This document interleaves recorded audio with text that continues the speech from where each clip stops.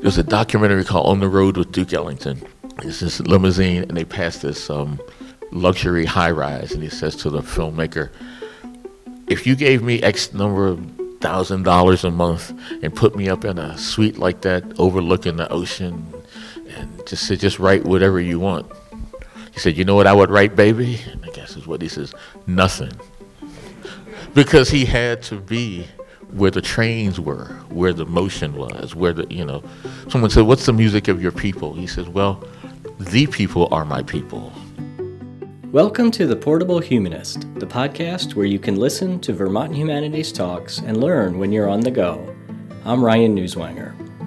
Many Vermonters know Reuben Jackson as the host of Vermont Public Radio's Friday Night Jazz. He hosted that program from 2013 until 2018. Before that, Jackson served as archivist and curator with the Smithsonian Institution's Duke Ellington collection. In this talk, Jackson shares some evocative Duke Ellington recordings and discusses Ellington's love for trains. He also describes the Ellington Orchestra's work in the segregated United States. This talk was recorded at the Rutland Free Library on February 5, 2020, for our first Wednesday series of free public lectures. Here's Reuben Jackson. Good evening. Thank you all for coming. First thing I want to say is I grew up in D.C. and you shouldn't. Oh, thank you. But in so many ways, like Vermont is my home, like in here. So I'm so happy to be with my people, all of y'all. As we say in the South, all of y'all. Let me just give you kind of a brief overview of what we'll be doing tonight. When I had the great honor of hosting Friday Night Jazz, I was interviewed twice, and in both cases I told the interviewer that the show was a high-tech version of what I did on Friday and Saturday nights as a kid, which means I was the kid who would bug his friends, like we'd all listen to the hit records, but my parents also loved like classical stuff. They loved big band records, so we'd listen to the Supremes, and then I'd say, that's really cool, but let me play something for you. And then I'd play maybe there's a composition by Duke Ellington featuring the cornetist Rex Stewart, Boy Meets Horn. So I'd say, listen to this, and my friends would go, oh Lord, here he goes again.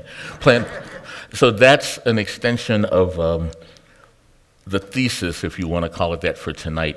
I'm still in the basement. You all are with me. Our basement would have had to have been a lot bigger, but we'll get you all in there.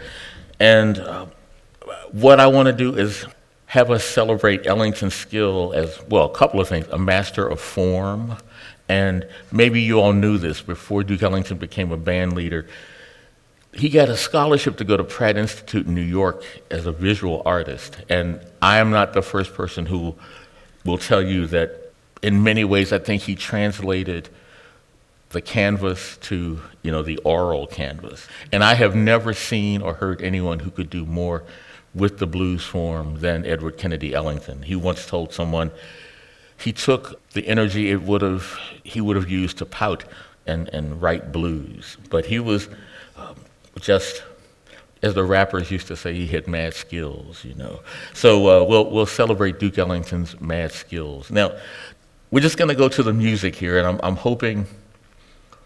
Think about musical color, think about creativity. I think Ellington was really great in terms of making innovative leaps within compositions, but also making those things accessible. And that is a tough thing to balance. You can know a lot, but it's like, how do you make those things appealing to the ear? As he often said, he wrote for the people with the ears. So here we are tonight, Just thinking a bit about form and, quote, the jazz tradition, even though Duke Ellington did not like the word jazz because he found it too confining, and I can understand. But there are elements of an old jazz vehicle called Tiger Rag within this piece. But what you'll hear, train stations down the street, we can think about Amtrak or what have you here, but so example one is from 1933. It's called Daybreak Express.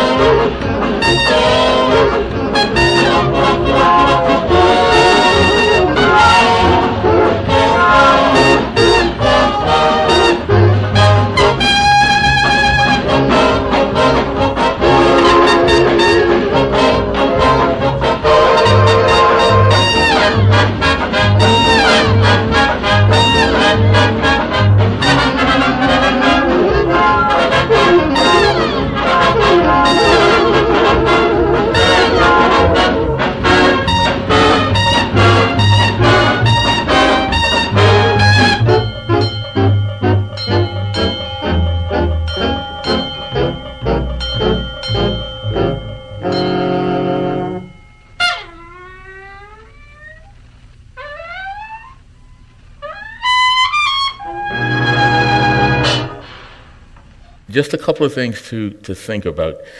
The use of orchestra members is as you would use colors on a palette. You hear the trumpeters, you hear the beautiful voicings for the ensemble. I mean, that wonderful meshing of those elements. How do you, again, capture the motion of a train? And, of course, before airplanes became a big thing, trains were the way to go in so many respects. And there was that romance of wheels. And so that's one example of his genius. The other thing I would say before we go to that they would just go, maybe they'd play Rutland, maybe the next night they'd play like Kansas City. And you think, how did they do this? Just constant moving. And of course, the motion, ties into trains and getting places. And this will maybe also serve as something of an intro for the next piece. Consider the societal tensions which existed at the time, and one way Ellington dealt with Jim Crow accommodations was to have Pullman cars and rent them so that the band members could play and have some place to stay and not deal with the indignities of being turned down in hotels and rooming houses, etc. But this piece we'll be hearing shortly, Across the Track Blues, he said he wrote it because he was thinking about the fact that the band would often play somewhere and they're in a club or a ballroom or what have you, and then they would have to go back across the tracks to sleep. But listen to it, and I don't want to taint your listening with my interpretation, but it's not a lament or woe is me. It has, it's Duke Ellington. It's mastery of form. It's up to us to interpret it or just enjoy it as we will. So give me a second here, Across the Track Blues.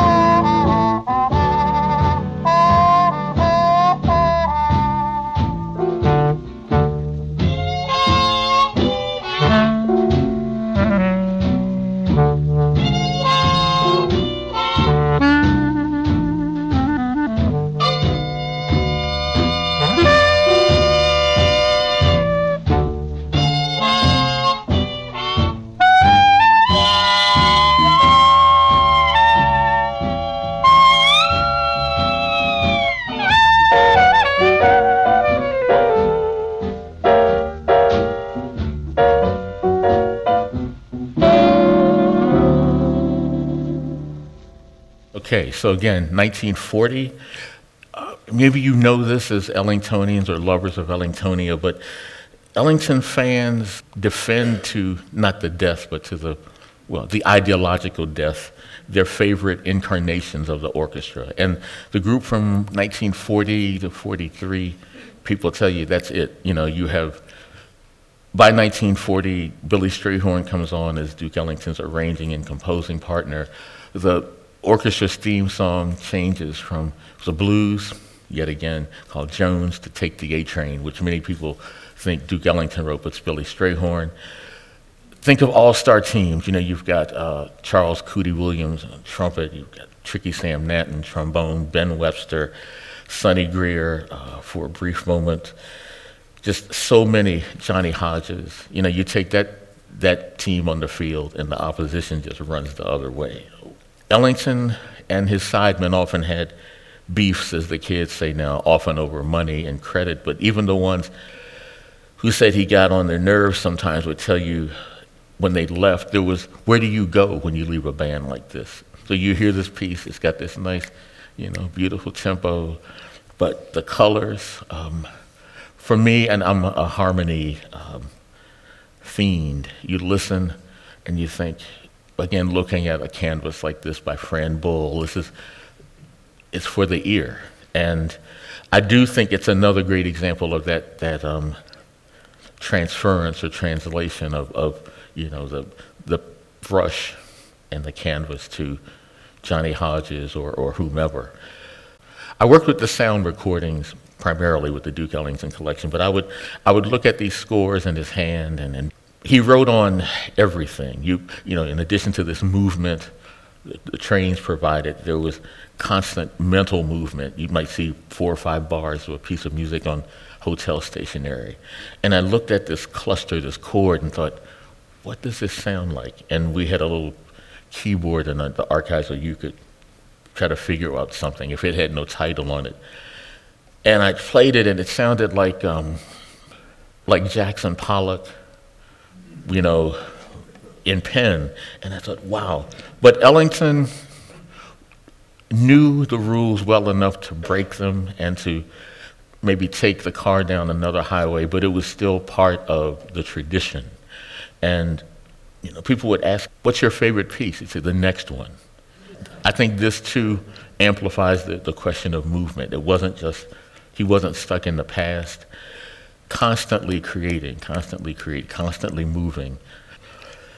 Ellington, of course, along with Billy Strayhorn, known for many things, among them extended works like the Such Sweet Thunder, the Shakespearean Suite, the Far East Suite, the Perfume Suite, I could go on and on.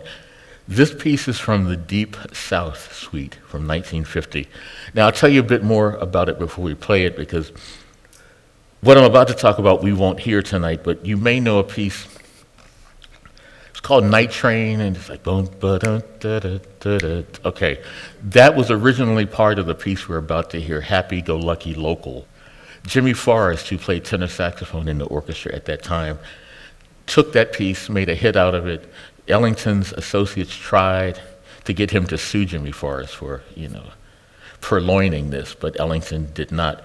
This is Happy Go Lucky Local, Part 1. Now, this to me, as my mom used to say, and my mom was pretty discreet about things, she said, that train's kind of sexy, So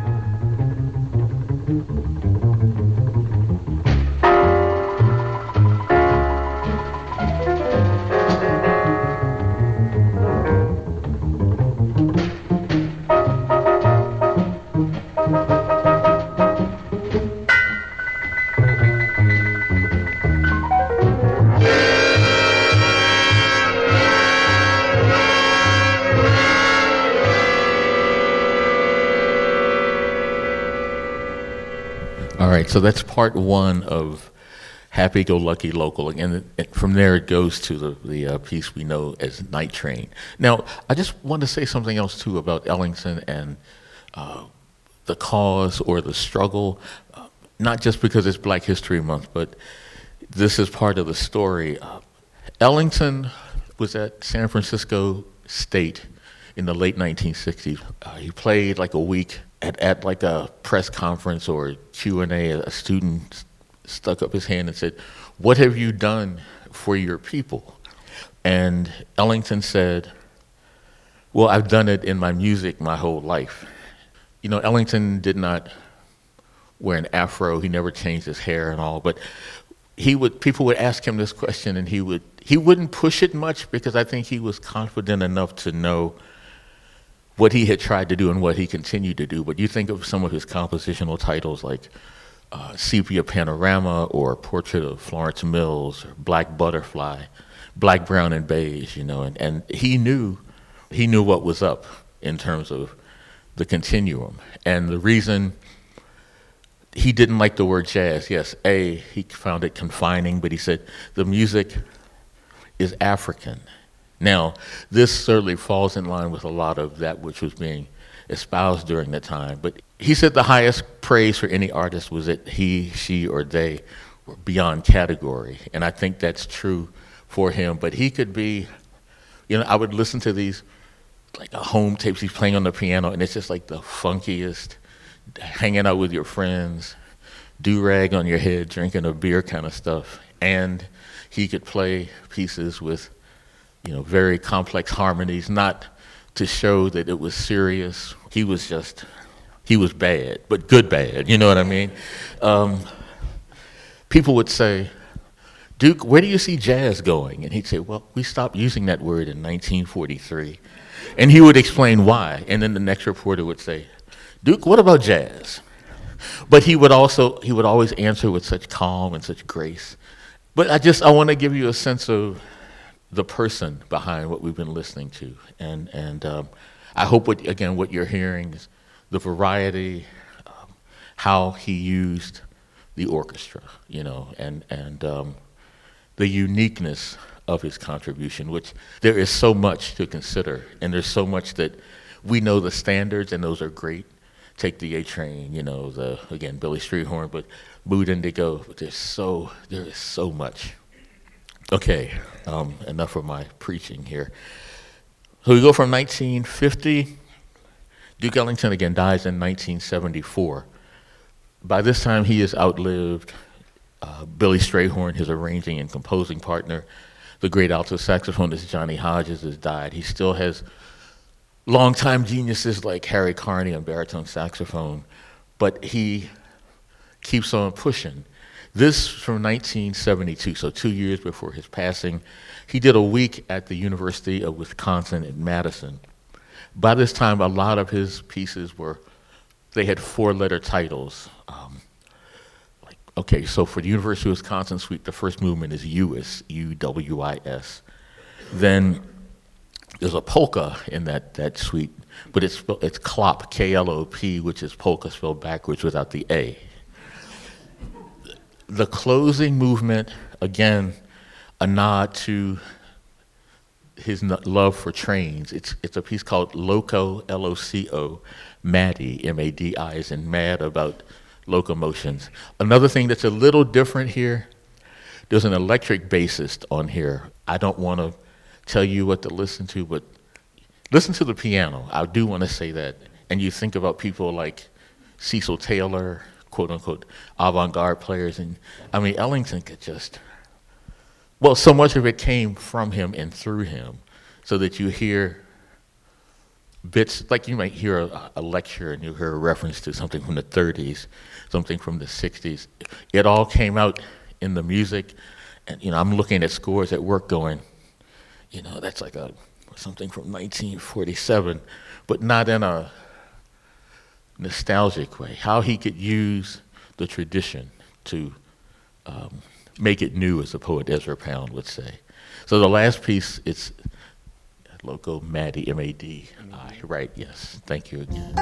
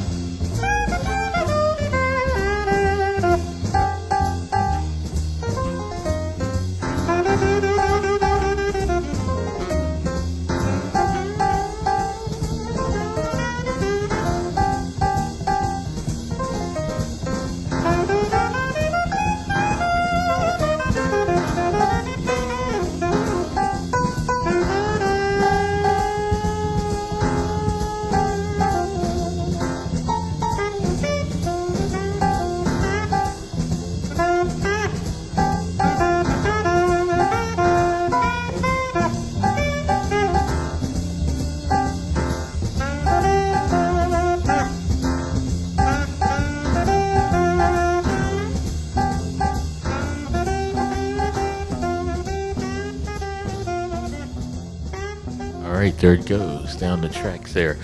1972, Duke Ellington, the orchestra from the U.S. University of Wisconsin Suite, and Loco Maddie. My father used to say, my father was like Calvin Coolidge. Like, he'd give you like 3 words every 6 months, you know? Like, he'd say to you, like this, when he said, nice scarf. That's February. He might see you in May. You still got that nice scarf? That'd be a long sentence for him. But he said, son, Duke Ellington is no joke. That's like a lot of verbosity from my father. And I think that's true. I was just enjoying this. I hope what this brief encounter with this tiny corner of the neighborhood known as Ellingtonia, I hope it gives you some sense of what else there is. Langston Hughes' autobiography was in 2 volumes, The Big C, S-E-A, and I Wonder as I Wander. And I think I would argue that which we heard tonight is maybe an example of wondering as one wanders and pulling upon one's talents to try and create something, as Duke Ellington would say, worthy of the plateau. I can't believe, in retrospect, like I had this job, and to work with and organize the materials of someone so integral, I think, not just to our society, but to society at large. He was a musician and then some. And with that, if you have any questions or comments, I'd love to, don't be shy. Hi, this is Ryan again. Because the questions from the audience are hard to hear, I'll summarize them. First, a man asked to hear a little more about Reuben's interpretation of Ellington. There's a documentary called On the Road with Duke Ellington. It's this limousine, and they pass this luxury high-rise, and he says to the filmmaker, if you gave me X number of $1,000 a month and put me up in a suite like that overlooking the ocean and just said, just write whatever you want. He said, you know what I would write, baby? And I guess is what he says, nothing.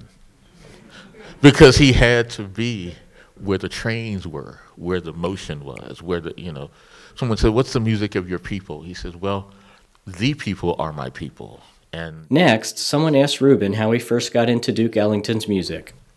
There was a amphitheater in Washington, D.C. called Carter Barron Amphitheater. It was, there you go, okay. The in-town summer place, they called it. My parents, bless them, took myself and my older brother to hear music a lot. And I think like 4 years in a row, it's like Ellington and Ella Fitzgerald would come for a week. And my father was also very thrifty, so for him to take us 3 times in a week, which he did each time they came, was a big deal. And we liked a lot of the band members' names, so we would call, how siblings call each other some things. Sometimes they're not that nice. But my brother would say, it's time for dinner, Cootie Williams, who was a trumpeter, or I'd call him Shorty Baker, who's a trumpeter. So we were soaked in this music particularly, but music in general. Another person asked him to compare Ellington and Louis Armstrong. You don't always find innovators who are enormously embraced, and those groups like the Hot Fives, the Hot Sevens, pieces like West End Blues, they really changed, or they kind of extended a notion of what, quote, jazz could be or what it could sound like. Those things, first and foremost, strike me is that they were immensely loved and consistently creative. I think they were misunderstood in some ways. I think they were deep, again, without being pretentious or, it wasn't like, oh, come see us way up here on the mountain where we're making these great artistic efforts. It's like, like strutting with some barbecue, like Louis Armstrong. You could be profound and strut with some barbecue, Thinking back what you said about Louis Armstrong, somebody said, to him, did you like folk music? And he says, well, what other kind of music is there? Like, we're folks. That's a little funny, but I think Ellington, as you may know, said there were 2 types of music, good and bad, which is kind of typical Ellington. Finally, there was a question about how the group traveled and the image they presented on the road and on the stage. there's the romance of the stage. The spotlights come on and they hit the tuxedos and everybody's elegantly. And, Duke Ellington would say, everybody look handsome. And he'd say, we love you madly. That band had like kleptomaniacs and people with substance abuse problems and just summa cum laude curmudgeons. But he was able to get this excellence from them consistently. And I think that is undervalued. For 50 years to do this, 50 years. But he took care of that orchestra as I think as best he could.